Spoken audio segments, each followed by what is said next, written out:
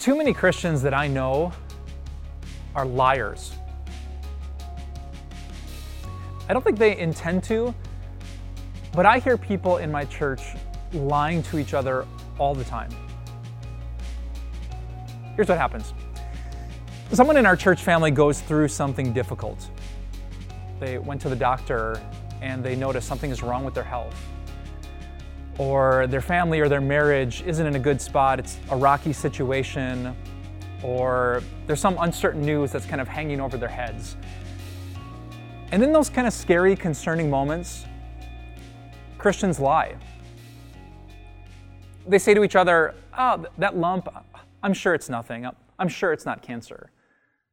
Or, "I guarantee you your family's going to make it. You guys love each other so much." Or, "We're going to get through this. God has someone better lined up for you in the future." And I understand why we say that kind of stuff. It feels like it's comforting and hopeful, but can I burst your Christian bubble? You don't know that. God hasn't guaranteed Christians cancer-free bodies. He doesn't say that every marriage that starts in a church can't end in a court. He doesn't promise us health or wealth or children or safe travels.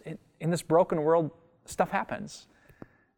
And it might sound nice, but saying it's going to be fine, I know it, actually doesn't give the human heart much peace because we know it always isn't. This week we're talking about this passage from Galatians 5, and it says, "The fruit of the Spirit is peace." What the Holy Spirit wants to produce in you is a sense of peace.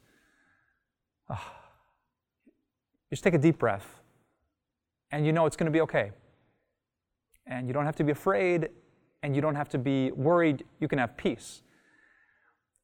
But the source of peace isn't lying to each other. It's not promising that everything's going to be okay. No, the Apostle Paul, he knew the real source of peace, God. Paul believed that God was so big and so glorious and so committed to walking by his side through all the ups and downs that he could have a sense of peace. You could say that the Apostle Paul planted his roots in the powerful presence of God, and that produced in him this fruit and this feeling of peace. And that's why I want to share with you a tip that I often remind myself of when I'm in a worrisome situation. When I walk into a meeting where there could be bad news, could be financial bad news, could be bad news with our church, maybe I walk into the doctor's office. If I have a pad of paper as I'm taking notes, I write on the top of that paper, God. And whenever someone makes a comment or I have one of those thoughts that makes me worried and afraid, whenever I'm this close to losing my peace, I look at that little name, or I should say that big name on a little piece of paper, God. I belong to God. God is going to be with me. The Lord is my shepherd. So even if I walk through the valley, I'm not going to be afraid because He's with me. Yesterday, there was a woman from my old church who emailed me. She had heard me give that advice in the past to remind yourself through the toughest moments that God is here. And she said she was at her doctor and they found a lump. And in that moment, for some reason that I think was the Holy Spirit, all she could think of was God. God is here, she told herself. Whatever was going to happen with cancer or her treatment, whatever that lump turned out to be, God is here. And she said she felt this overwhelming, beautiful sense of peace. It flooded her heart as the Spirit was at work. She went and she shared the news with family members and friends, and they freaked. They were worried and afraid. They tried to wish the best case scenario, and she was like the only one in the room who felt a sense of peace. Because she didn't put her hope or her happiness in uncertain things. She put it in the rock-solid promise and presence of God. So I don't know what you're going through. I don't know what uncertain things are in your financial or relational or physical life, but I do know this. You don't have to lie to yourself. You don't have to cross your fingers and wish for the best.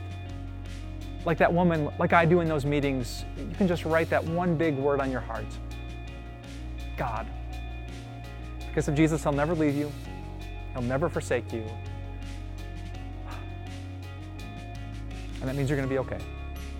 Because the fruit of the Spirit is peace. Let's pray. Father, it is so instinctual for us to worry, to think the worst, to assume that we just couldn't be okay if we lost something temporary. And that's why we ask your Holy Spirit now, as we put these roots in your promises and your love and your presence, let that change us like it did for that dear woman. Give us a peace that goes beyond understanding, that when family and friends are freaking out about the what ifs, we would just look at you and know that you're always going to be there.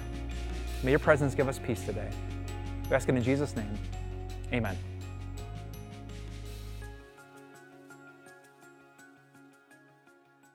Hey, what's up, everyone? Pastor Mike here from Time of Grace. Thanks so much for checking out this podcast. We certainly would love this message to reach more and more people. So if you wouldn't mind rating and reviewing this podcast, it would bring it to more people's eyes, and we pray this message into more people's hearts. Thanks for your support, and we'll talk to you soon.